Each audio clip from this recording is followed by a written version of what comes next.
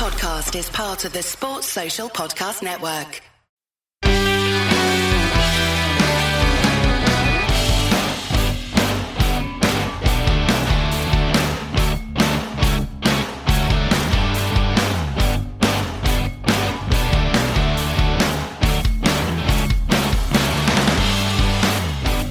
So hello there and welcome back to a brand new episode of the DNF1 F1 podcast, the show where we talk all of the latest news, gossip and events in the world of Formula 1, and we relay that back to you for your listening or viewing pleasure, depending of course on which platform you choose to follow us on. And guys, we are back again with another round of predictions for the upcoming Formula 1 season. This time, of course, 2022 with the brand new cars and the brand new regulations. Will we see some changes in the pecking order? Time will tell. But going through these predictions episode once again are my co-hosts joining us once again, Lee Wallington and Mr. Courtney Pine. Fellas, thanks once again for coming on the show as always. How are you both doing? Courtney, let's start with you. How is your back without going into too many details? Feeling better? My back is feeling a whole lot better and I'm feeling energised for pre-season because it's absolutely flown by. And obviously on the day of recording, we've got our first car reveal. So it's just getting that pre-season feeling again. So yeah, feelings are good. You're absolutely right. Of course, at the time of recording this episode, we have seen the new Red Bull, the RB18, and of course, we've seen the new Haas as well, the VF22. However, we're going to discuss those in a bit more depth in next week's episodes, where we'll be previewing the season a little bit more, but we'll be focusing on 6 of the teams that would have done their launches. That would have been Haas, Red Bull, of course, and then we'll have Aston Martin, McLaren, Ferrari and Mercedes, unless I am mistaken. That should leave us with the other 4 teams later on. That said, we're going to get into this episode. And it's that kind of perilous time of the season, I suppose, where everybody's trying to figure out or trying to come up with who they think is going to be world champion, who they think is going to have a good season, and perhaps what surprises might be in store for the 2022 season. I'm very sure that there's going to be quite a lot of twists and turns next season. I certainly hope there will be, minus the controversy, of course. But before we get into any of that, guys, I want to talk about some breaking news regarding one Lando Norris. And I don't know if you guys have seen Lando Norris has announced, of course, with McLaren, that he has signed a new long-term deal with the team, and this deal will take him up to the end of the 2025 season, so that's a 4-year deal. Rumours have been going around the paddock, and some reporting sites have been saying that it's going to be earning upwards of 50 million for the duration of that contract. So, all right for some, I suppose. Not bad indeed. But this is quite an interesting piece of news, because I know last season, around the Monaco Grand Prix, Lando Norris, a lot of people were talking about him signing a new deal with the team. They believed it was going to take him up to at least the duration of Daniel Ricciardo's contract with the team, up to the end of the 2023 season, and possibly beyond that. But it seems that they've gone a bit further, and they've given Lando a huge vote of confidence for the long term. Now, what's interesting about this, guys, is whilst it seems like a good idea for both parties to tie themselves down to a long-term commitment, how do we feel about this? Because I imagine there's probably some contrasting views, not necessarily on Lando staying with McLaren, but for the duration of the contract and what that means. Courtney, what do you think about this news? Do you think this is really good news for both parties, or do you perhaps feel the duration of the contract is a little bit longer than perhaps we previously would have anticipated? When I first saw the news, I thought 2 things. I thought, first of all, I think McLaren are aware of, obviously, they know more than anyone of Lando's potential. So they know that in the coming years, the likes of Mercedes or maybe Red Bull, if there's changes, because we went through last week about the chopping and changing. For example, if Lewis retires, that's going to set a domino effect from all the big teams. So the big teams would be looking at Lando. Lando would be an option. So McLaren have thought, you know what, we need to secure this guy, show him that, we have a long-term plans for him, to let him know that he's at home, build a team around him, which leads on to my other thought, that the duration of that contract suggests to me that at this stage, at least, McLaren view Lando Norris as the number one driver. And I think this is the season where Daniel Ricciardo really needs to get back to the kind of form that we've seen in the past from him. Because right now, it just seems that the statement that's been made with the length of his contract suggests to me that Lando Norris is seen as the number one driver at McLaren.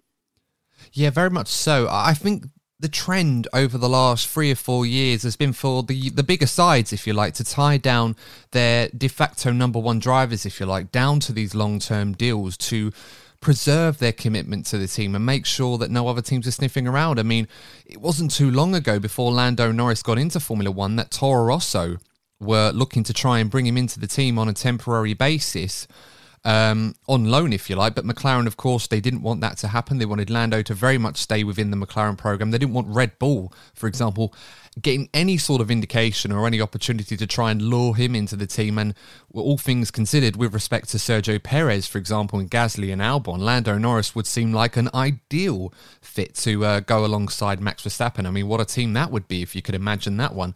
But it's quite interesting. It's definitely great news for both sides in certain respects. Lee, I'm going to come to you for this next part of it. First of all, of course, how are you doing? Hope you're okay. And which side do you think that this deal suits more? Do you think this is better for Lando to get that long-term future down with McLaren, or do you think this is a better deal for McLaren?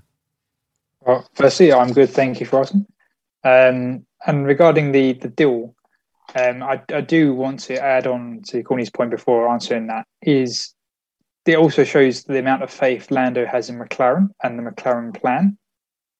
I mean, the top teams like to sniff around potential interests. They're being in contact with the agents and things like that, just to see the situation, that touch base, and we're interested in you sort of thing.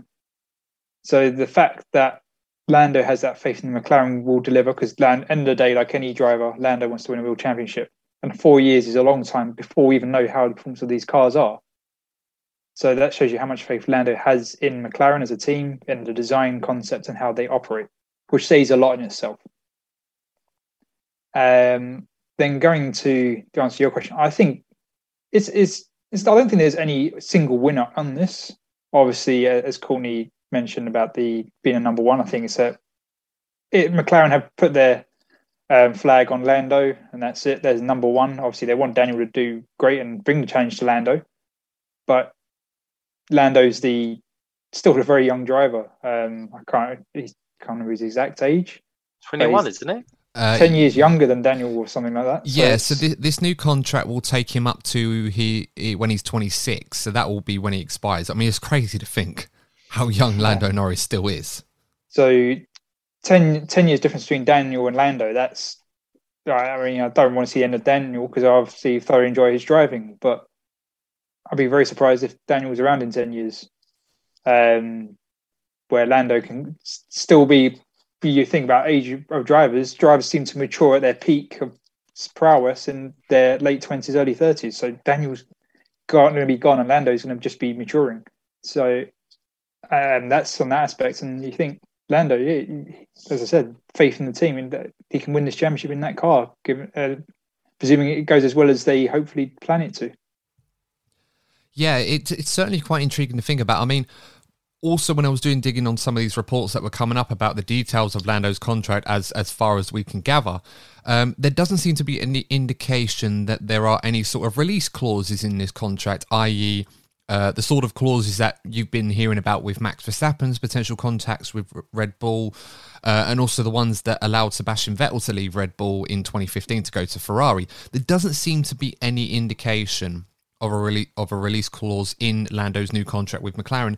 And because of that, and because of the longevity of this contract, I really feel that this is a big win for McLaren more than anyone else.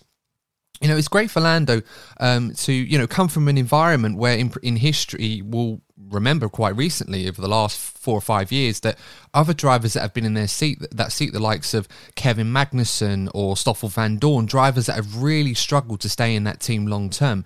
And Lando has succeeded beyond that sort of proverbial 2-year gauntlet, if you like, and he's been able to come out of the other side, and not only as a McLaren driver, but as their number one asset in some regards.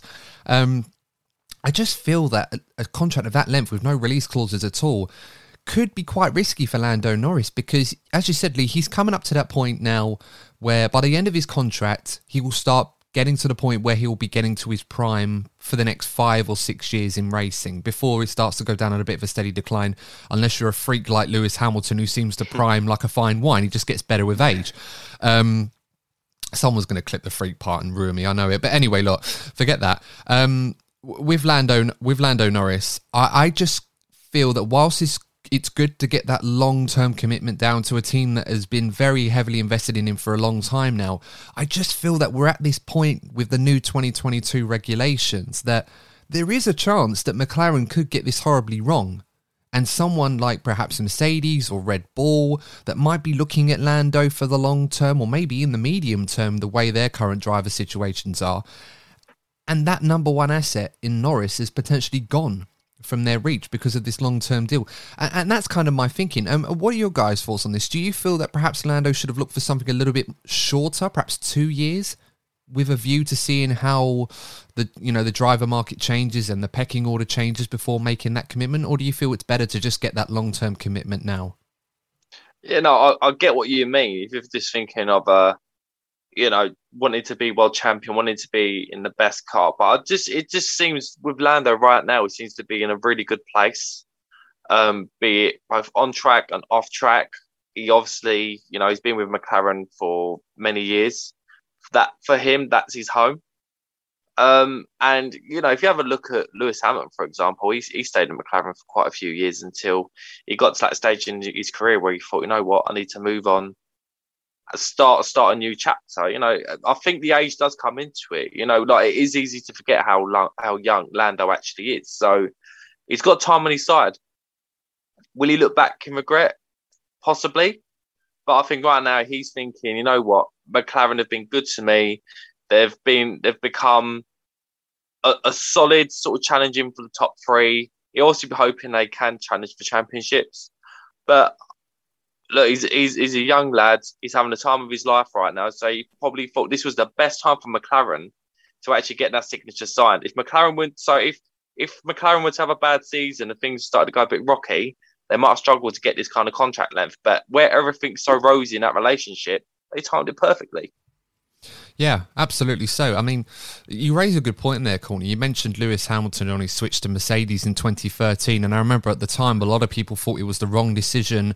Including me. Yeah, I think a lot of us did. I don't think many of us foresaw what was going on at Mercedes. Of course, Lewis had the inside track, and Ross Brawn was able to sell him that with Toto Wolff, of course. So, and obviously history will show, rightly so, that was one of the greatest, probably if not the greatest decision of all time in Formula 1 in terms of switching teams. And Lee, I think it's worth mentioning that because what is important in this commitment with Lando Norris and McLaren, this new contract, is that it suggests that Lando has put his faith in McLaren, perhaps more so than McLaren having him, to get these new regulations right. And it could be a critical factor because whereas on the one side we have the Lewis Hamilton factor where he made the right choice at the right time, got into that Mercedes team before it exploded into life, and obviously what we saw was incredible. But then on the other side, you can end up in a situation like Fernando Alonso, where he ends up leaving a team that ends up on the rise, like he did at McLaren to a degree. Obviously, they went and won a world championship the next year, leaving Ferrari. Even though Ferrari didn't have the best car, he left them, but they were on an upwards trajectory. And it didn't work out for Alonso, where he went back to McLaren. Where are you on this one with Norris? Do you feel this contract length is a bit of a risk with all that in mind, or do you feel that perhaps it's better just to get that long-term contract down, stay with McLaren, and given the way that they're going, it could be likely that he may have made the right call? I think from an outside perspective, I think from a drive on Lando's side is very much, if he waited a month, see how the first test went, you can then measure up how the cars go and make a bit more of an informed decision. But I think Courtney touched it perfectly, that it's such perfect timing. Obviously, in Lando's personal life, he lives in Monaco now. He's got his own place. He's got his girlfriend. Things are comfortable with the team. He's the number one driver. He's getting get waved a nice lot of money in front of him for a new contract. He likes driving there. Last year's car was good. And it's just all these boxes in McLaren. As Courtney said, it's McLaren like, yep, that's it. We don't want to risk it. And Obviously, Lando has obviously agreed because he put the pen to paper, but he saw the benefits, and as I said he has the faith in the team can deliver as well. But I think one thing we are overlooking is what has Zach Brown promised Lando for his first win. I mean, we obviously know what he promised Daniel. So what has Zach Brown promised Lando? Yeah, that's right. Was it Dale Earnhardt's stock car that you got to drive around? Circuit of Americas. That was pretty sweet. I'm not going to lie. That's something to do with golf, won't it? It might be. Yeah. I mean, you never know. I think maybe Zach Brown might rent out Dude Perfect and get them to do their All Sports Golf channel event. And if anyone doesn't know what I'm talking about, I definitely recommend it. It's really, really good watching on Dude Perfect's channel, just as a slight shout out. Not that them guys would need it. But yeah, you know, Courtney, it could be a number of things. It could be, I mean, it's probably not milk anymore, because I know Lando was quite famous for drinking a lot of milk, but now apparently he's sworn off it for whatever reason. So yeah, we'll have to wait and see what prize Lando will get if he wins a Grand Prix. We might find out this season. But on that subject, let's get into our 2022 predictions episode. Now, of course, a short disclaimer before we start. These are just our own opinions, guys. So if you don't like them or don't agree with them, that's absolutely fine. You can let us know what you think in the comments in terms of your opinions, but they're just opinions. They can't hurt anyone, and quite frankly, we'll just have to wait and see. They're probably going to be rubbish anyway, so never mind on that one. Speak for yourself, mate. Yeah, well, we'll find out. We'll find out in the next half an hour how you feel about that one, Courtney. So we'll see. Anyway, look, let's move on to the first prediction category, and this one's a relatively straightforward one, but quite a significant one under the circumstances.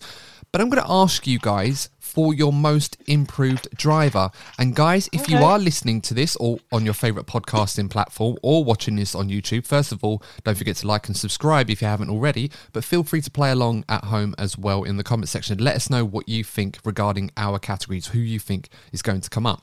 So guys, most improved driver. Courtney, I'm going to let you go first on this one. Yeah, Charles Leclerc. That's an interesting choice. But no, fair enough. And explain, please. He didn't have the worst season last season, but he wouldn't have been too happy finishing behind his teammate, who obviously only just joined the team last season.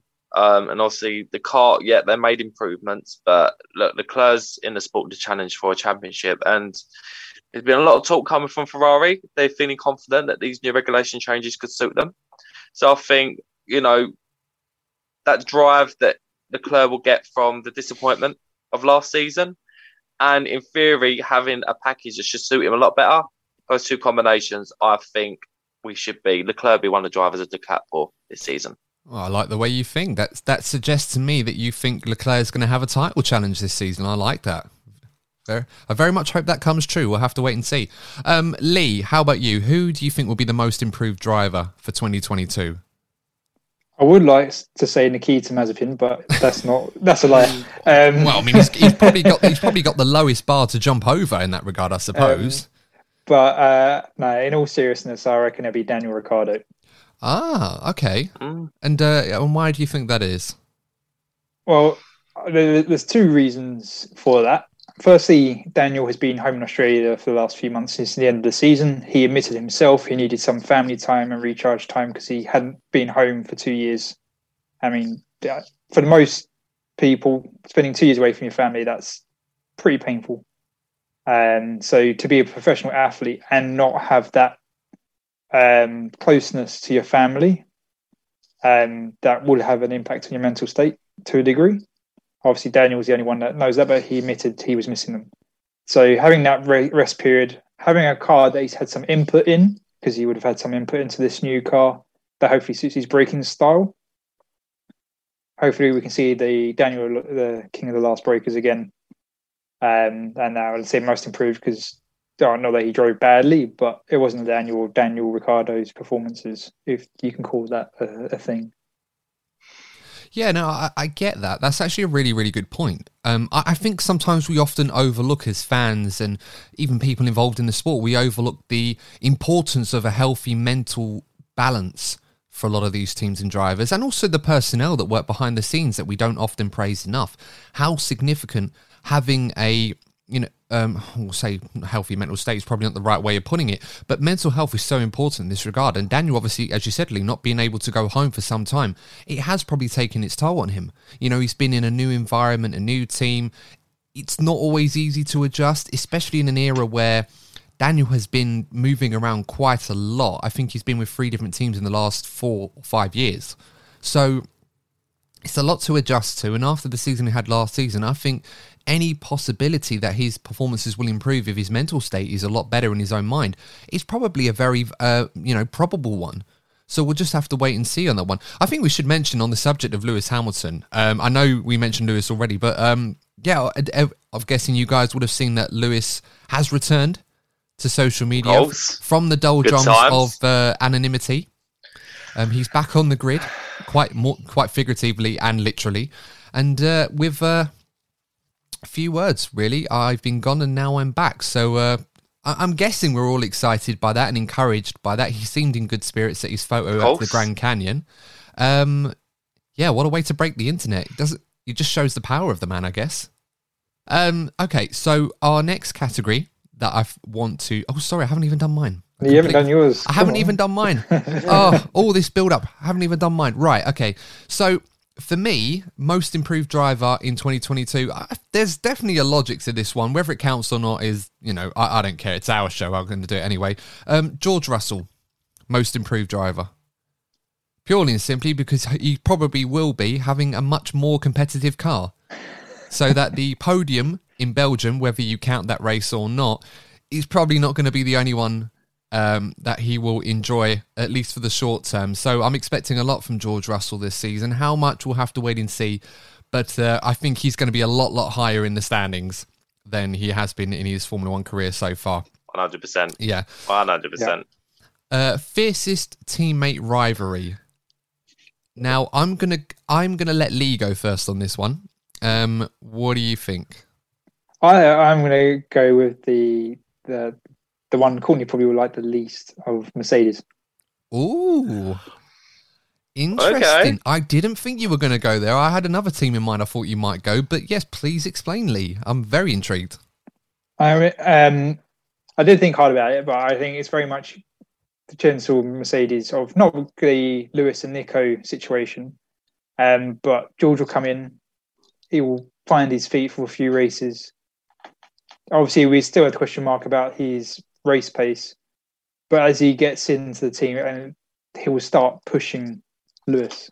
And if Lewis is involved in a championship, George may be involved in a championship, nevertheless, but it will start to get dirty, because not dirty, but George will be not wanting Lewis to walk over him because he's a new driver. He wants to prove his merit. He wants to prove he's up there with Max and Charles as the standard bearers of the new generation.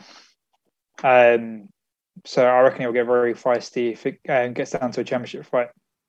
Yeah, I had Mercedes down as well. I had to change mine a few times, but I know there's going to be some rivalries in other places for different reasons. But I just think this, as we've already seen, has the making of potentially another Rosberg-Hamilton, perhaps not as fictitious as their one was, but perhaps a bit more like a Hamilton-Alonso at McLaren back in 2007. You know, George Russell has already demonstrated that he's wanting to play the team game. If we cast our minds back to Hungary last season, he quite famously said, look, if you need to wreck my race for Nicholas, who at the time was fighting for a podium in the Williams, he wanted to, put his race at risk to help Nicholas get the big points for the team. And ultimately, he didn't have to because he scored points in that race as well. And then Belgium, he got big points after that.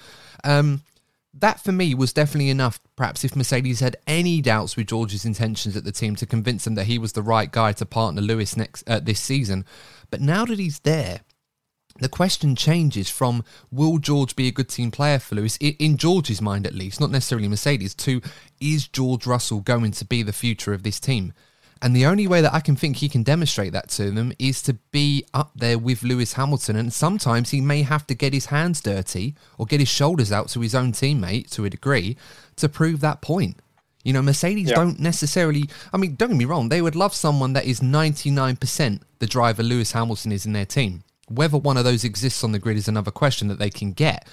But what they would want from George Russell is to be ready now. Because Lewis will either go at the end of this season or next season, or he may stay a bit longer, but they need George Russell to demonstrate that he's ready to take over that mantle if and when Lewis Hamilton decides to call it a day. So there's going to be a lot of battles between those two, and it could affect both of their chances at the championship if they're squabbling with each other, or it could help. We'll have to wait and see. Courtney, where is your mind going in terms of the fiercest team rivalry? I have a suspicion where it might go, but put me out my misery. I touched on it before, but I reckon it's going to be Leclerc and Sainz. I just think it's been a while since Ferrari have been been up there potentially. We're hoping to be winning races regularly.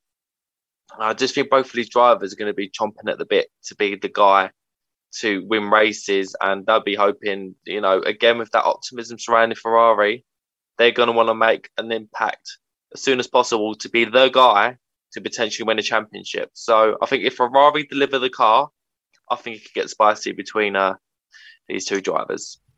Yeah, absolutely right. I mean, I suppose it could depend on if Ferrari, when they agree that new contract with Sainz that people have been talking about, that could change his mindset. But absolutely right. I think there's absolute reason to suggest that right now Sainz will need to make sure that last season wasn't just a one-off for them. So certainly be up for that one. And Leclerc will obviously want to put things right in his own mind.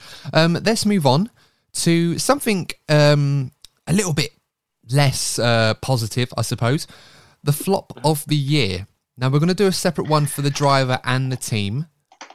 But at the risk of upsetting some fans, we're just going to have to get into it. Flop of the year, the driver. Lee, who do you think that's going to be this year?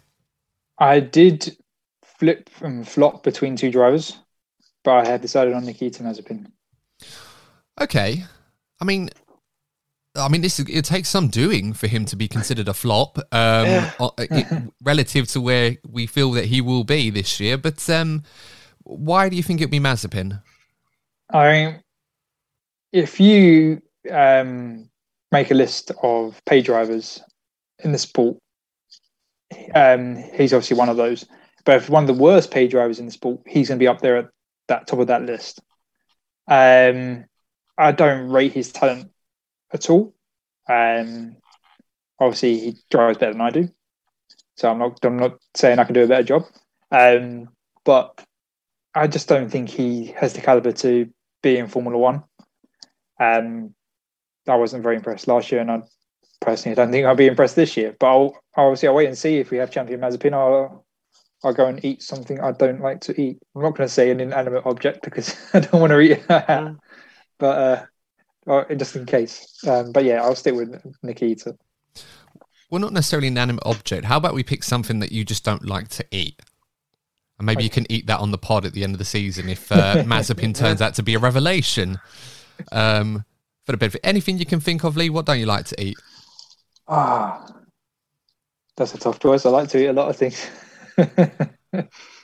Maybe I'll say nothing. maybe something expensive. I know Lee has a keen eye for value. Maybe for something expensive. That's a complete waste of money. Tough choice. I mean, I would mention going to a specific restaurant from a famous social media star, but I don't want to reference who because I don't want to get sued. I'll just have some Marmite or something. Yeah. There you go. Keep it classic. Yeah, there you go. Marmite on toast. You either love it or you hate it. So anyway, look, that's fair enough. And obviously solid reasons. I'm guessing a lot of pressure will be on Mazepin because if Haas have a good season, obviously their hopes will be pinning on it. I mean, in regards to both him and Mick Schumacher, the Haas's hopes will rely a lot on them because they've put a lot of commitment into this car, at least what they could, sacrifice the whole year for it. They would like to think that their drivers, with the benefit of a year's experience in F1, they should be able to do a much better job, and they'll be counting on them to rise them up the order. Their future in the sport could very much depend on it. Courtney, who is your flop of the year? Max Verstappen. I'm joking. That would have been. I literally would have hovered over and just clipped that and just thought, right, why? Yeah, I've woken up and I've chosen war. But anyway, no, I'm going to go with Guan Yu Zhou. Okay. With Guan Yu Zhou. Yeah, I think the reason being, I know there isn't like a lot of like expectation from casual F1 fans, but I think there's going to be a lot of hype, particularly from China. And I just think the combination of, you know, the way he got into F1 and the package I expect Alfa Romeo to develop, I think it could be a little bit of a false dawn for that particular audience. So I'm going to go with Guan Yu Zhou. Yeah, I suppose he's under a different kind of pressure because whilst he's, 24, 25 now, he's one of the older rookies to have joined in the sport. He's well experienced in the junior categories. He was in Formula 2 for 4 seasons and runner-up last season, of course, to Oscar Piastri. The pressure for him will be to drive well enough and perform well enough to justify having a seat at potentially Alfa Romeo, or if not there, somewhere else, without causing too much friction amongst the F1 fans to get this sort of Chinese project off the ground, because it hasn't really taken off whilst China has been part of the F1 calendar as much as F1 would like. So as from a capital perspective, he's certainly going to be facing that kind of pressure from probably more from F1 as an entity rather than Alfa Romeo. So yeah, there's definitely potential there, but we'll have to wait and see how that goes. I'm going to be a bit more daring than you two, because you guys have gone for 2 drivers who I don't expect to be setting any headlines for the right reasons, at least. But I'm going to go for Daniel Ricciardo to be the flop of the year. Contradicting my improved driver. Yeah. Oh. Yeah, there we go. I've We're going to get the popcorn. Wait a minute, I've got a bag of things sorted downstairs. No, I've gone the other way on this one. Look, it was a really, really hard one to think of one person who I think was going to flop. And I didn't want to pick someone at the back because I thought, does that really count as a flop if they're meant to be at the back anyway? For, you know, no, I really want to be wrong on this one. I really, really do. I mean, this is a guy that I thought should have been in the Ferrari with Leclerc last season, although I did say that 2 years ago, so the benefit of hindsight's sort of not really on my side there. But despite getting a win last season, I think we can all agree that last year was a difficult one for Daniel Ricciardo. And as you said, Lee, perhaps that was one of the biggest reasons. I think what concerns me with Daniel is there will be a lot of pressure on him this season. This is kind of a unique situation he finds himself in. This one is completely different to the Red Bull one because he's not exactly being frozen out of the team in favour of a young, up-and-coming driver that's going to take the team going forward, although that trend is there right now with Norris signing this long-term deal, so you could argue that case.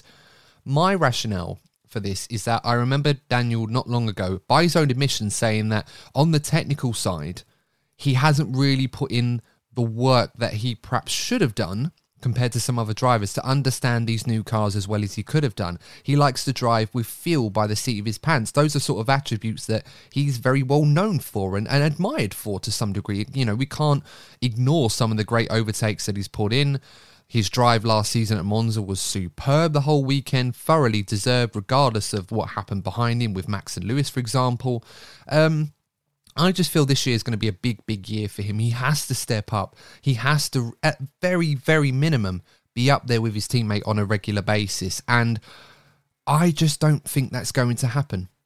I just think if you struggle to get on board with the technical aspect, it's not going to get any easier for him. It's going to get harder in modern Formula One. It's not like how it used to be 10, 15 years ago when all you had to worry about was how much to adjust the level of traction control that you use or don't use. And that's a reference to the old Bring Back the V10 episodes on the race. Really good stuff there. But I just think, for me, I just think Daniel's going to have a hard year this year, and it could be a big problem for him going forward with McLaren. Could I add on to what you said there, Adam? I obviously hope you're wrong. But I think what we're seeing now is this, with this young generation of drivers, they've actually grown up with computer games. Now, I know our generation did to an extent, but if you think about the way technology has come along in the last decade or so, they've grown up with this idea of, you know, doing the settings on the car, setup. And I know the physical thing is different to the simulation. Of course, I get that. But you see it with like Max Verstappen, Lando Norris, Leclerc, George Russell. How, you know, during lockdown they were constantly doing sim racing. That's what they've really, and that's their thing. That's what they do in their spare time. Obviously, not the only thing they do, but compared to the older drivers, they're definitely more into the technical development side. And I think that's why so far we are seeing that they do have that star edge. Obviously, youth does come into it, but it just seems that the extra homework that they put in compared to the older drivers in general has been paying dividends to them recently. And that's a really good point. I must say that is a really, really good point, because there is a trend where a lot of these young drivers coming through now, the modern generation, as you said, that, you know, the Norrises, Leclerc, Russell, Verstappen, the world champion, all compete or in their own time drive on these sim rigs, these really expensive ones that you can buy, like if you've got 40 grand lying around, for example. You know, they've got those and they're driving on those, they're practicing certain things. I imagine the F1 teams all send them stuff that they can work on these games that are quite, you know, on these sim rigs at home, where they can practice and try new things and understand technical setups a bit better. And with all due respect to Daniel, I don't know if he partakes in that sort of thing, but as you can see, some of these drivers that don't do it, you do tend to see which ones do and which ones don't. I mean, for example, of how significant the esports scene can be, if you like, to a degree. I think it was at the Race of Champions recently. Was it Lucas Bleakley beat Sebastian Vettel in a rally race on ice? You know, and we're talking about a guy who was competing in F1 esports, beat a 4-time world champion in real F1. So you can't tell me that the esports stuff isn't important, even if it's just to keep drivers on their toes. It's kind of, I suppose, the modern day replacement for driving lap and lap and lap around a go-kart track like Fernando Alonso does. Still good stuff, but you have to stay on top of your game. So, you know, absolutely right. Let's move on now to the flop of the year, the team edition. Which team do you guys think is going to be the flop of the year? Courtney, I'm going to let you go first. A team that I regularly criticise on the podcast. Sorry, guys, but Alfa Romeo. Okay. And why do you think they'll be the flop of the year this year? I just think the trajectory this team's been going in. You know, I think actually since they lost Leclerc, now I know losing somebody like Leclerc is difficult. They're difficult shoes to fill. But I don't know. I've just been keeping an eye on where this team is going, and they haven't really been offering any kind of positive outlook. You have a look at the likes of, you know, in recent seasons, AlphaTauri, even Williams to an extent, Alpine, Aston Martin, McLaren. All these teams have had this, you know, optimistic mindset, big changes in the team to transform the team and take them forward. And I haven't been seeing this with Alfa Romeo. And I just feel they're gonna be. You'll be seeing the predictions, the actual top 10 predictions soon. That they're there or thereabouts at the bottom, because I just think there are much more exciting, bigger projects happening at other teams. Yeah, very much so, and it does seem to, you know, to some people. I know, Courtney, you keep bringing this up a lot, but Alfa Romeo, they always talk about, you know, the Sauber project in general, even as a stable mid-table team, if you like, or middle of the order team, they always seem to look quick at certain parts of the weekend, and then that tends to go away. And more often than not, it's because they're disguising their own performance. You know, they're trying to fool people into thinking they're faster than what they are. I don't know why or to what ends. It just, you know, you will get found out. But it always seems, of all the teams going on throughout the paddock, they're the ones that seem to have the least, not necessarily least interest, but they're the ones that seem to have the least bit going about them. I can't put it in the right context, but I think you know what I mean. It's kind of like there's not much of a fanfare going on around there, and it's almost like they're just happy to make up the numbers. I'm probably wrong, but, you know, everybody's coming in with the attitudes where they want to be the best they can be. They just seem to come at it with the less for whatever reason. It just doesn't seem to be working. So, I get that. Lee, how about you? Which team do you think is going to be the flop of the year? I'm going to stick with an Italian team, and I'm going to say AlphaTauri. Okay, interesting. So there's two things for that. Firstly is the engine component. Obviously, the if you believe the rumors that are swirling around, is Red Bull are struggling with the biofuels in their now Red Bull engine and recovering lost horsepower compared to Ferrari, who are saying they made it back, Mercedes who are saying they made it back, even Alpine are saying they made it back, but Red Bull aren't going, oh, we've made it back. So if there's a potential loss of 20 horsepower compared to the other manufacturers who have made up the horsepower loss, that's already a handicap to the Red Bull powered cars, which is obviously Red Bull and AlphaTauri. But unlike Red Bull, who will probably have very good aerodynamics, AlphaTauri, if they have a rubbish engine, they're not going to be able to have a brilliant aerodynamic setup on their car to counteract the loss of horsepower. So as much as I rate Pierre Gasly, I unfortunately think that AlphaTauri are going to be the flop team of the year. Yeah, it's an interesting one with AlphaTauri because last season, a lot of places, they probably had the third fastest car, or at least it was certainly up there with McLaren and Ferrari. It's a hard one. You know, I know you said you were hearing reports, and I've heard similar reports as well about Honda, not so much Honda, but, you know, the Red Bull powertrains, if you like, that are going to be taken over from Honda soon. They've been talking about issues of trying to reclaim that power lost from the new E10 fuels. I was hearing reports recently saying that they're actually okay with everything, so we'll just have to wait and see, really, how that's going to work. It could be either hit or miss for AlphaTauri for that reason. I'm going to go with Alpine as my flop of the year. Okay. I don't think this will be a surprise to some people that have listened to this podcast quite regularly. I don't think El Plan is necessarily going to happen for Fernando Alonso this season. Maybe he can see something I don't. I hope for their sake that they do. But as I said, there's so much management structure changes, as I mentioned already. You know, the 4 different changes we've had. We still haven't had Otmar Zafna confirmed at Alpine yet, as far as I'm aware. Oh, yeah. I know we were talking about this a couple of weeks ago, and we thought, oh yeah, it's a done deal. It's going to happen after Mike Crack joined Aston Martin in replace of him. But we haven't heard anything yet from them. And there's 4 different team bosses that they've had. They obviously had Davide Brivio's gone. Cyril Abiteboul has now gone completely from the program. I think he's now might be working with Red Bull in some capacity. I don't know if that's true. I had seen him floating around, so might be involved in Red Bull powertrains. We'll have to wait and see on that one. That would be quite a coup, considering how things were between them 3 or 4 years ago, before Honda came along. And obviously you've had Mike Bukowski as well. So for me, I just feel like all of these issues, and Alain Prost leaving, and they're still tied down by the old ways of working at Enstone in terms of these cars. So this 2022 car is not exactly a new thing for them in the same way that it is for the other teams. So I just feel like, and the news as well, sorry, I should say, that they're behind on reliability with their engine stuff, and they're concerned. Ooh. And I think we can all agree that the Renault power unit's likely going to be the least powerful one out of the 4 engines this season: Mercedes, Honda, and Ferrari, or Red Bull powertrains, whatever you want to call it. It's a Honda engine, practically. I think they're going to struggle this season.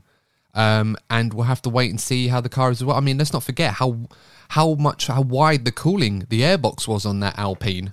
You know, and if we're talking about teams all trying to produce a tight package for their engine covers, Alpine, if they're not on top of that, with this new engine innovation that they want to bring, because they're building a brand new engine in some respects as well, they may struggle. So, I'm going to go with Alpine as my flop of the year. Sorry, Alpine. I just think the other teams are going to do a better job than them, I should say. And, okay, let's move on to a more positive one. A bit more illustrious, this award, actually. This should be quite interesting. The Driver of the Year. Who do we think is going to be our Driver of the Year? Now, I'm going to start on this one, if I may. I'm going to go Pierre Gasly. Yeah, it's our show. I've got to go first at some point. Yeah, I'm going to go with Pierre Gasly as my Driver of the Year. I think last year he was very, very good. I think he was one of the best drivers last season. The season before that, I think he was superb, getting that win at Monza, no less. I think AlphaTauri are going to have a solid season. They're probably going to be the same as they were to a degree last season, a bit middle of the road, probably not knocking on the doors of the likes of Ferrari and McLaren as much as they were last season. But I think Pierre Gasly, once again, is going to outperform the machinery. He's going to shine. He's going to be showing everyone who's watching him, of course, that he is a top driver to be looking at. And I think he's going to put himself in the frame for a potential big seat, maybe at Red Bull, maybe somewhere else. And perhaps buoyed by the fact that Lando Norris, perhaps one of the rivals that he may have had for a big seat somewhere, has now signed a new long-term deal at McLaren. It might make his life a little bit easier. So, yeah, I'm going to go with Pierre Gasly to be my Driver of the Year. What about you, Lee? Who are you going with? On my Driver of the Year, I'm going to go for George Russell. Okay. Similar to the reason why I thought he would be the most improved driver? Yeah, pretty much. Not just obviously because of the car aspect, but yeah, he's going to, I reckon, put some stellar performances in throughout this season that we won't have been able to witness in the Williams. And they're going to be, that George can do that. Wow, George can do that. Wow. And you remember wow points over a season, and I think George will collect the most wow points if if he had a wow point calculator. So yeah, I think that's George for me. No, very, very fair. Courtney, how about you? Who's your driver of the year for 2022? Who's it going to be? Fanboy Claxon, Sir Lewis Hamilton.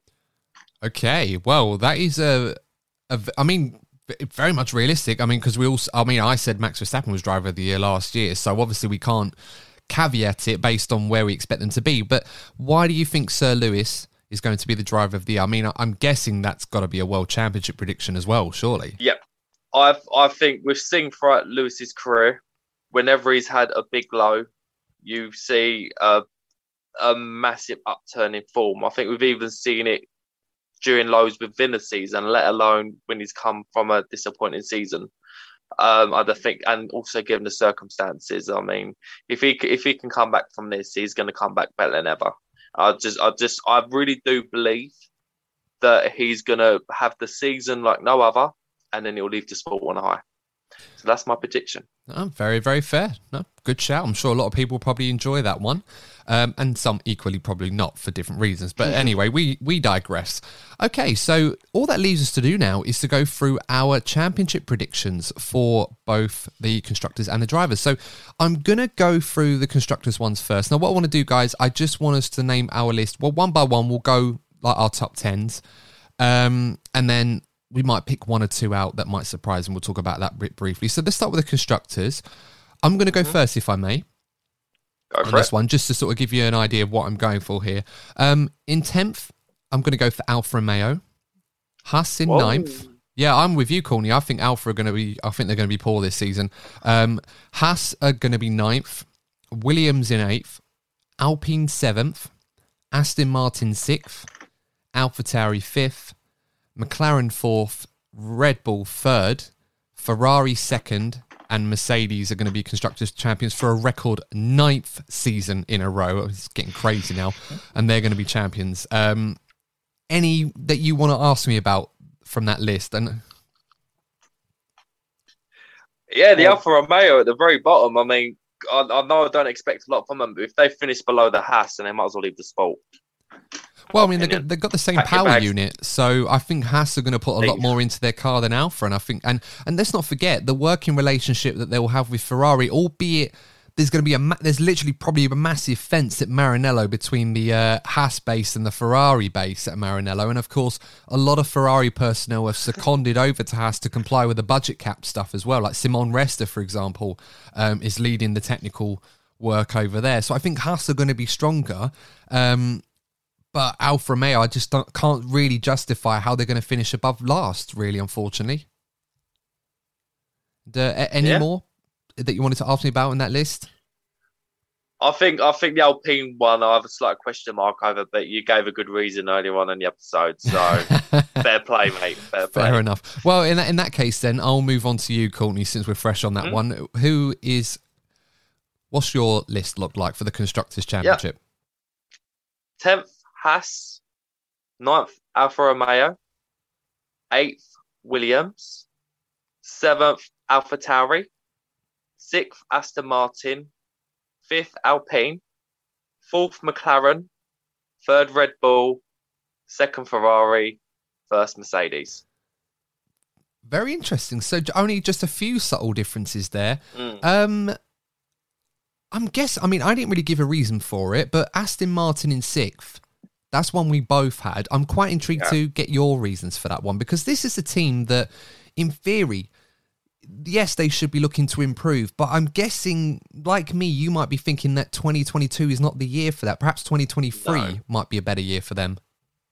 But there's other teams that are in a much better position right now. I'm not completely ruling them out in the coming years. I think right now, there's other projects right now that are sort of much further ahead in their development. I still feel that the Aston Martin project is in its infancy. And the only reason why I put Aston Martin that high up is that they've got a driver like Sebastian Vettel that will get the big results for them when they need it. No, very, very fair. Very, quite interesting that our lists are quite similar, actually. I'm actually quite proud of that. We don't actually talk about this, though, do we? We actually kept our notes separate, and I should stress, we actually don't share our lists at all. So if there's any sort of symmetry, that's just coincidence or great minds think alike, if you like. Anyway, Lee, there's probably not going to be a chance of a triple threat here because you tend to go a bit differently than we do. So what's your top 10 looking like? So in 10th is Alfa Romeo. 9th is AlphaTauri. Ooh. 8th is Haas. Wow. God, no, sorry. Carry on. 7th is Williams. 6th is Alpine. 5th is Aston Martin. 4th is McLaren. 3rd is Red Bull. 2nd is Ferrari. 1st is Mercedes. Our top 4 are basically our top 4 match up. Well, I'll tell you what, that deserves a bit. I mean, a bit of an award. People in the background, if you want to clap for us on that one, then well done. I'm really impressed. But I can't really overlook it. I can't really look into anything else other than the obvious one. And AlphaTauri in 9th. Wow, I think it would be a flop team. Naughty, Lee. That's naughty. Beating AlphaTauri. That I'll tell you what, that Ferrari engine's going to pack a punch. Then, if that's going to happen, wow. Right, for the reasons why you said about that, Haas is going to be better than Alfa Romeo is the reason why I believe Haas will be off the bottom rung, and for the reasons you both said about Alfa Romeo is why I believe they're going to be on the bottom rung. And I've already said why I think AlphaTauri are going to flop this year. Yeah, and I think Alex Albon is going to perform really well. Williams with the extra budget that the new ownership has brought in, which has left them up the grid even further.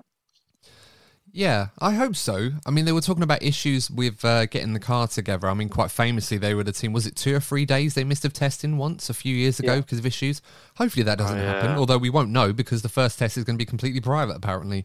But yeah. Why, though? I'm guessing because of the new cars, Courtney. Then they may have issues with them reliability-wise or stuff like that, and I don't think F1 want people to see that.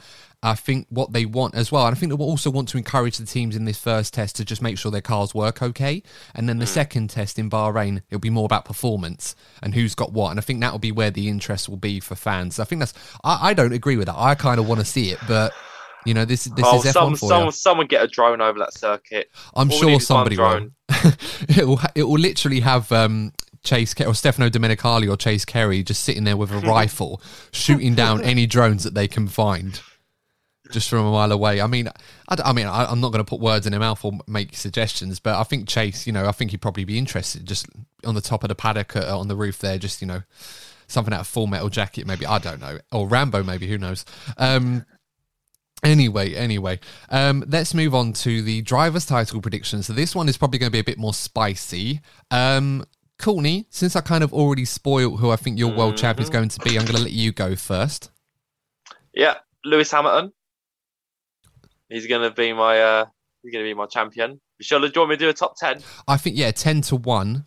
Yeah, if that's all right. So Lewis is certainly going to be my champion, but I've gone 10th Gasly, 9th Ricciardo, 8th Alonso, 7th Norris, 6th Perez, 5th Sainz, 4th Verstappen, 3rd Leclerc, 2nd Russell, and then obviously Lewis in 1st. Oh, so you are expecting Mercedes to be very, very strong this season.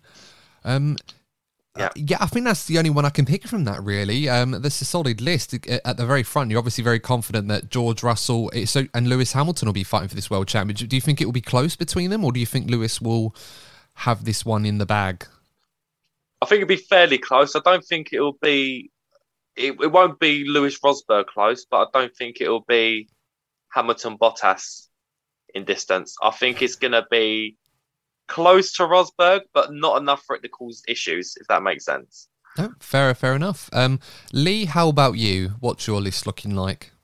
So 10th is Fernando Alonso, 9th is Sebastian Vettel, 8th is Sergio Perez, 7th is Daniel Ricciardo, 6th is Charles Leclerc, 5th is Lando Norris, 4th is Max Verstappen, 3rd is Carlos Sainz, 2nd is George Russell, 1st is Lewis Hamilton. Or should I say Sir Lewis Hamilton. Wow. So Carlos Sainz, you think he's going to be strong, very strong against Charles Leclerc? Yep. Wow. Sorry to say, Adam. No. It's fine. I mean, I'm a Ferrari fan. I rep both drivers. I want them both to do really, really well. I'm just, wow. That's Sainz is going to have a great season then in your books. I can't wait to see that one if that comes true. Same. I can't wait to see it. Just to check, Courtney, did you pick Fernando Alonso to come 10th? I was trying to remember. No, 8th. Alonso. So close. I was going to say because I thought we all got that one right, but so on my list I've got Alonso 10th. Even though Alpine are going to have a difficult season, I think Alonso will be easily the shining spark in all of that.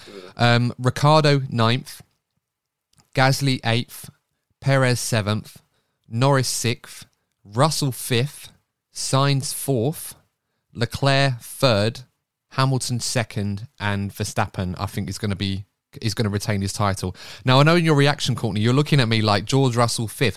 I think the performance between the Red Bull, Mercedes, and the Ferrari is going to be quite close. I don't think. Okay. I feel like Red Bull and Mercedes are going to be challenging each other to a degree, but I think Ferrari. I don't know. I just feel for George Russell, it might be a big ask. We saw him brilliantly perform in Sakir in that one race he did for Mercedes, but I don't know. I just feel like he'll be good, but I think there might be days where Russell might be a little bit behind, still acclimatizing to the car. And I think Sainz and Leclerc, obviously with a better package, will be right up there. I think it's going to be quite close. But yeah, it's an interesting list. Probably not a lot of people are going to agree with me. I'll be surprised if that one comes through, actually. But no, the headline, I think Max Verstappen will retain his title. Hopefully it doesn't end the same way as last season's one did. And but I think now that Max has won that world championship, I think a pressure will be lifted on his shoulders, and we may see him drive. I mean, his consistency was ridiculous last season. It really, really was. And I think he's going to be equally as impressive, just hopefully not as aggressive or as controversial perhaps at moments as he was when he was up against Lewis, but we'll have to wait and see. So that was our top 10 guys on the Drivers and Constructors Championships. Let us know what you think in terms of our list and also what yours would be for both. But before we finish off, we're going to do some other predictions that we think are going to happen this season, basically things that we believe will happen or statements, and we'll then have a little discussion about that before we wrap it up. So, Lee, I know you had a really good one that you shared with me earlier. So what was your bold prediction for this season?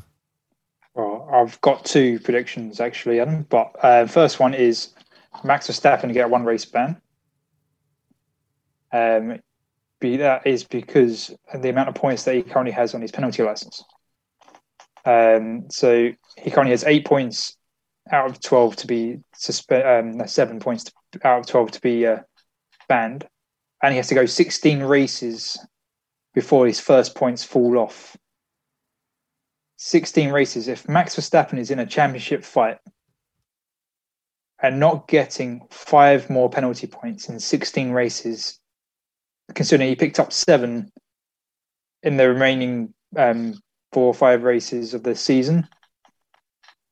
Sorry, Max, you're going to get a race ban. I don't see how he can avoid getting a race ban, to be honest, if he's involved in championship fight. I think that's a very calculated prediction. Of course it is. I don't even know if it counts as a prediction. It's like a calculated guess. To be fair... It's still a prediction. No, it's a prediction, of course. But I just think it's one of those that has a lot of merit and logic to this. And I don't think I would disagree with you in that regard. I think that's a really good one. Could very much happen if it was anything like how he was at the end of last season. And that could prove vital this season if he misses a race for a race ban and whichever championship rival he has, whether it be Lewis or George or one of the Ferraris maybe or a McLaren, it could prove critical if they take advantage of that. What was your other one? So the other one is Mazepin Senior will buy into the Haas team. Okay. I think that's a pretty good one. I was going to say they're probably predictions. It's more like...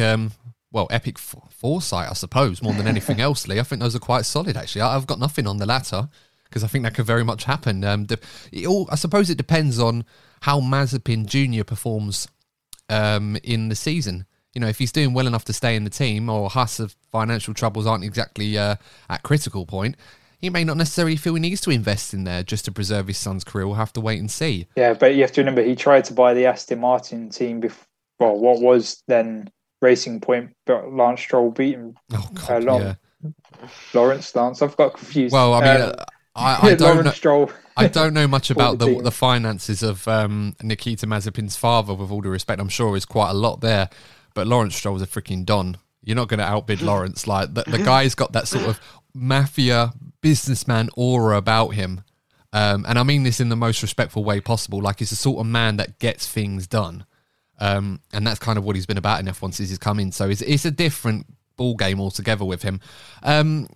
So I've got a few that I've written down, and I want to know your thoughts on these ones. So the first one, I'm going to start with quite a good one. I think Norris, Sainz, and George Russell will all win their first F1 race this season. I like that. That sounded good to the ears. Yeah. I thought you might like that one. I think it's going to happen. I really hope one of Norris or Russell wins at Silverstone. And that would be a good one. And maybe Sainz wins at Monza. Might be a good track if that Ferrari engine's any good. Or Sainz wins at Circuit de Catalunya. Very true. Very true. Be interesting to see how that goes down. Because if it's Fernando that wins there, it'll go into bedlam. But Sainz is popular, of course. They'll want a Spanish driver to do well. But obviously, it's a different kind of atmosphere. It will help his popularity if he wins in Spain. Exactly. Yeah, very much so. We'll have to see. But yeah, I thought that might be a nice one to start with. Another one, related to a driver we haven't really spoken about much, Mick Schumacher. I think he will score points in 2022. I think, it was a quiet year last season, expectedly. But there were a few good races, a few good performances. But I think with a better car, I think he'll score some points next season. Yeah. Yep. He has the capability. Okay, so I've got another one here. I think the title will go down to the final race again, but this time it's going to be Verstappen, Hamilton, and I think Charles Leclerc will be an outsider in this battle. A bit like how, if you like, Alonso and Vettel were, and then you had, of course, Lewis Hamilton as the outside, I think back in 2012 or something like that. Or it might be in a different year. But I think it'd be a bit like that between the three of them. Hopefully, we're right on that one, and best man wins on that occasion. Let's try and think of a more interesting one that I've got. I think Pierre Gasly, after an impressive season that will see him as driver of the year in my books, will see him return to Red Bull in 2023. Okay. I thought you might like that one. Yeah. I think Perez will do okay, but I don't think it's going to be anything special. And I think Red Bull will start to have doubts. And I think Gasly might put them in a position where they just can't afford to not promote him because they'll risk losing him to someone else. And as I said, with the options at Mercedes potentially and some other teams as well, it might be an option they may have to take on before they lose him. Lee, any thoughts on that one? I mean, I have my same doubts about Sergio Perez's performances you just mentioned. That although I like Sergio, I very much enjoy watching him drive. I don't think he's going to make the step up that he will need to do to retain his drive. And I think I've said in the previous video, his drive very much depends on how Gasly does and how Alex Albon does.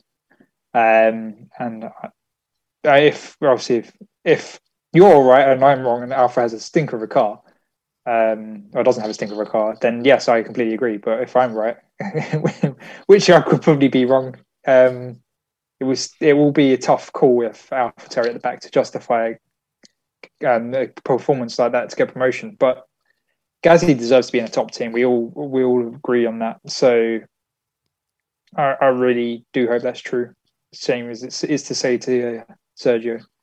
Yeah, I still feel that if the option is there, he's at the front of the queue if he demonstrates his ability. Yeah. Even though I did say on last week's episode I thought Albon is the desired option, I just think it's going to be very, very hard for Albon to justify. Or just a thought on that, Adam. As Sergio is now part of the Red Bull family, and Red Bull have no problem demoting drivers, they demote Sergio Perez down to AlphaTauri. Well, yeah, quite possibly. Don't rule it out. Wouldn't rule it out. I mean, I don't know if Perez would be happy about that, but I think ultimately what it comes down to with Perez is to demonstrate something that we haven't really seen from him yet. Yeah.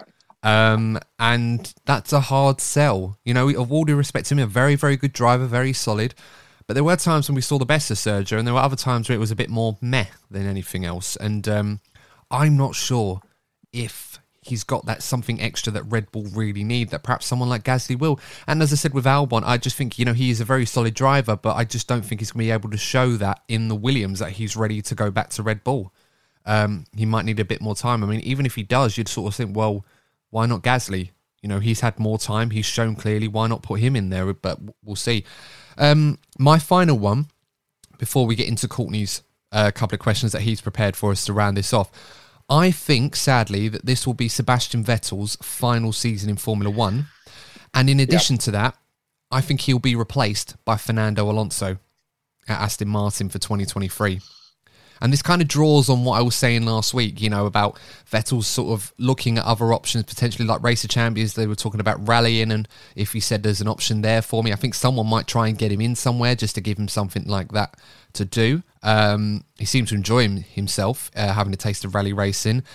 And I just think for Fernando, his desire to get something in Formula One, I don't think that's going to be fulfilled at Alpine. And I just feel like Lawrence Stroll, if an option is available like Fernando Alonso, I just feel he's going to do everything possible to get that star power in his team, even if it's just for the year. So I think that's El Plan Verde. Yeah, if you like. Yeah, El Plan Verde. Yeah, muy bueno. So that's... What do you guys think? Courtney, what do you think? Don't rule it out with Fernando. I think he's famous for making an unexpected move or two. So if anyone's going to do it, it's going to be Fernando Alonso. So yeah, it wouldn't surprise me in the slightest, to be honest. I'm just picturing the scene, stuff like at The Sound of Music, and you've got all the music in the background. You've got Alonso running through the fields, Lawrence Stroll running the other way to sort of embrace each other. I feel like that would be a vivid image of how this relationship with Aston Martin would build between the two at a starting point, because both of them are desperately going to want to get the other one into that car if Alpine turns out to flop, as I think it will do, and Vettel decides to call it a day. And Alonso is the prime. I mean, there are other targets, but realistically speaking, Alonso could turn out to be the number one candidate for Aston Martin going forward if Vettel decides to retire.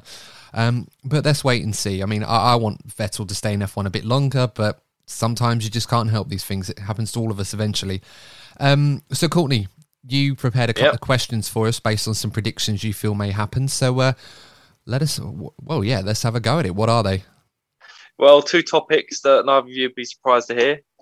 First of all, who will Ferrari choose to lead the team if they develop a championship contending car?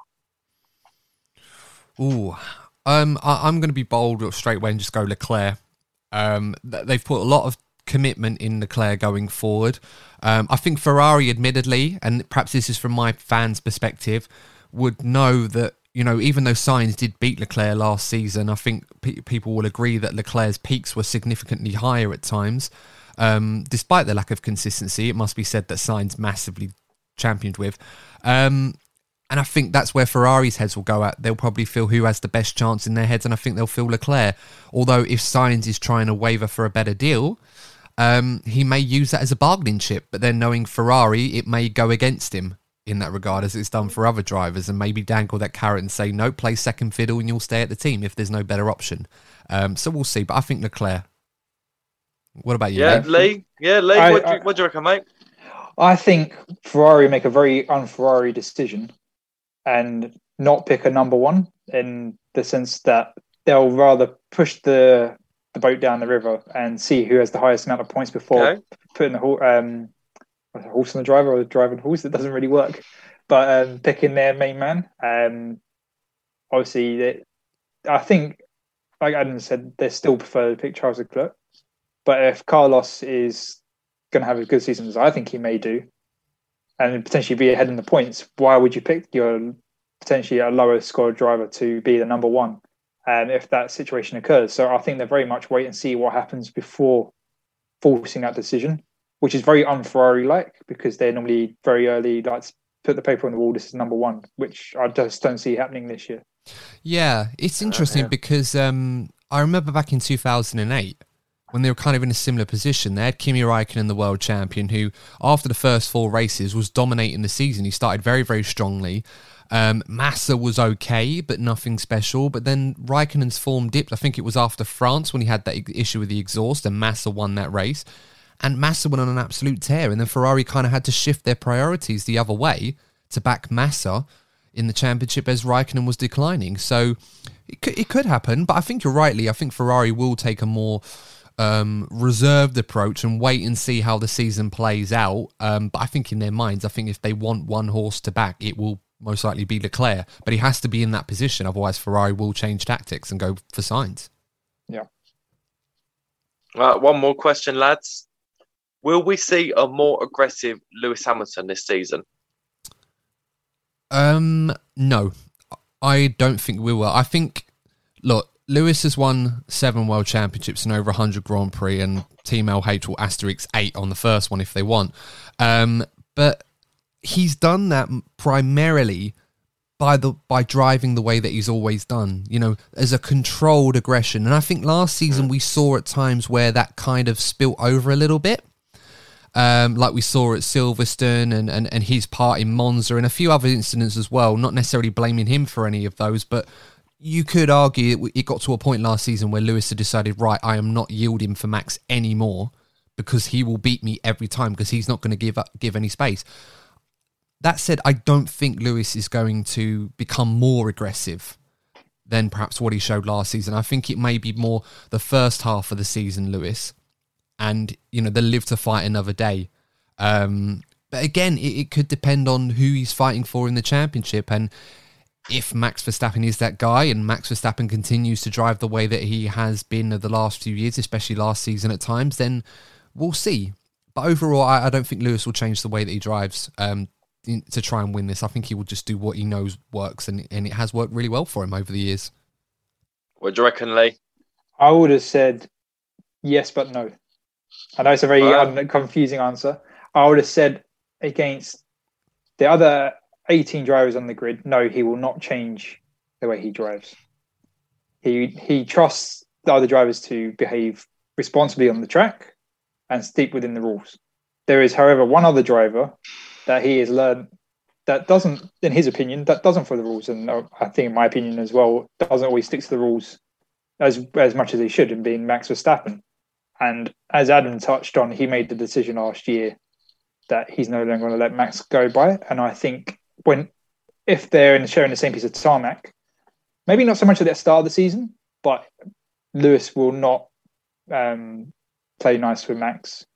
He will get his elbows out. He will push him off the track. He will be more aggressive with Max because he knows that's how Max plays. And he does want to be at a handicap against Max like he was at the start of last season. So that's the only driver I think he will be more aggressive against. Fair play, mate. Is there not another one? Because you said 18. So I'm wondering Lewis is 19 and Max is 20. Oh, right. Adam. No, you've had a mare, mate. You've had a mare. I don't think so. You said there were 18 other drivers. No. 18 drivers. Lewis is 19. Max is 20. Yeah. No. I think there's another driver in there that you're not revealing, Lee. Who's the other? Is it Mazepin? It's Mazepin, isn't it? It's Mazepin, yeah? No. Mazepin Adam, for the championship. He's already dead. Mazepin for the championship. Tell you, that would be some bite, wouldn't it? Anyway, yeah, so... Courtney, I did have one question, guys, that I just thought I'd throw at you. Obviously, in the UK, we have no restrictions, but obviously in various countries around the world, there is certain different restrictions that they will change throughout the year for the worse or the better. We have to wait and see. But what impact will COVID have on the drivers and the teams this year? In the sense that all drivers now, or all team members, have to be fully vaccinated. But as we fully know, being fully vaccinated doesn't stop you from catching COVID. So what impact will that potentially have? I don't think the risk is any greater or less great than it was last season. Not to talk about that too much because we're certainly not experts in that field at all, like everybody else in that regard. Trust the scientists, I suppose, is the best way to go at it, and the experts.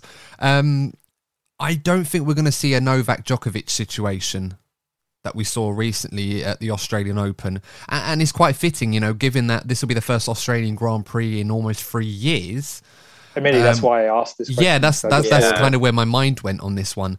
No, I don't think... Unless we get a situation where there's just too many COVID cases in a particular country at a time when a Grand Prix is coming, I don't think we're going to see too many changes to the calendar. I think they've got it right where they want it to be. Yes, there will be some potential backup races that aren't on the calendar already that could potentially will be at a moment's notice. But given how compact the calendar is this season, I wouldn't be surprised if one race at some point was going to get postponed and we were close to it. They just say, you know what, let's just not worry about it. You know, we've got a lot on there already. I think if we get to the realms where like there's a few, then it'll be a problem. But I expect it to be similar to how it was last season, really. And they handled it relatively well with all this. I mean, Turkey, for example, it was replacing a race, then it went, and then it came back, and then it went, and it was like, you know, we got to Turkey and we're sort of like, yep, we're here now. But they didn't have a crowd. So, yeah, I think it's going to be similar to last season. For me personally, I think it's going to be a lot better. I think, particularly if you have a look at some of these countries that have newfound wealth, they'll be able to finance the facilities and the testing needed to let an event go ahead as planned. I think you have a good point, Lee. I think the only Grand Prix I have slight doubts over is the Australian Grand Prix, because we've seen in the past that Australia have had quite a unique. What's the best way of putting this? Australia have had a unique sort of response to the pandemic.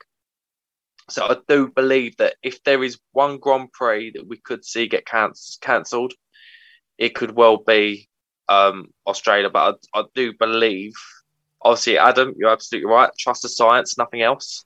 Yeah. We are in a much better position, generally speaking, as we were last year. I think last year we were sort of treading lightly with optimism. I think this season, if you think about where we are now compared to 2020, we're in a much better position. And I just feel that Formula One, being an elite sport, will lead by an example. And I think barring possibly Australia, I think we're going to be good.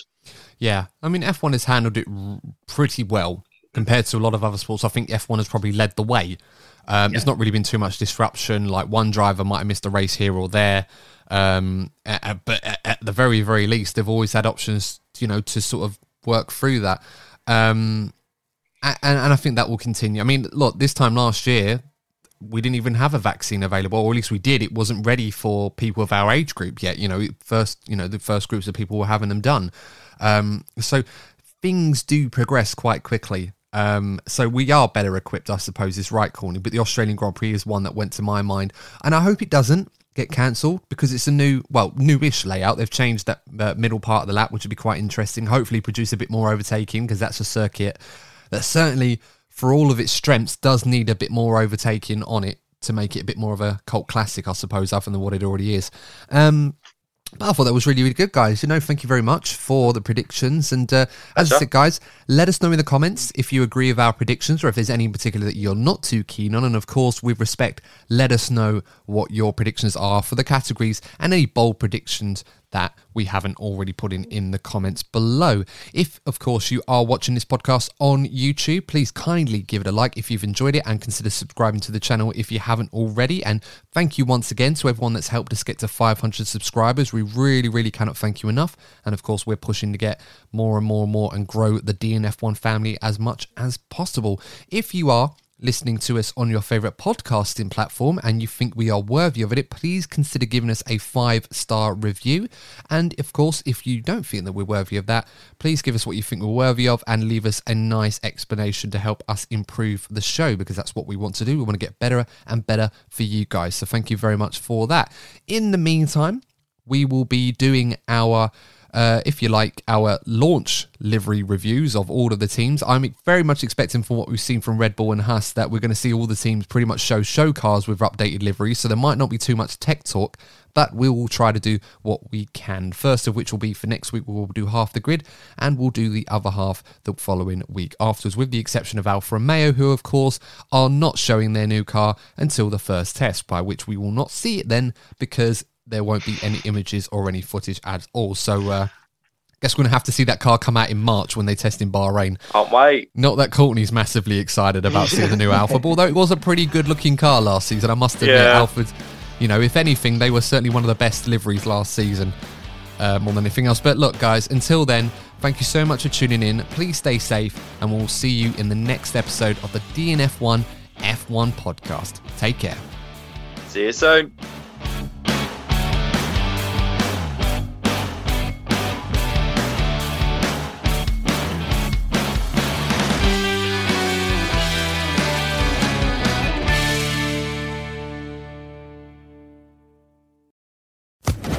Social Podcast Network.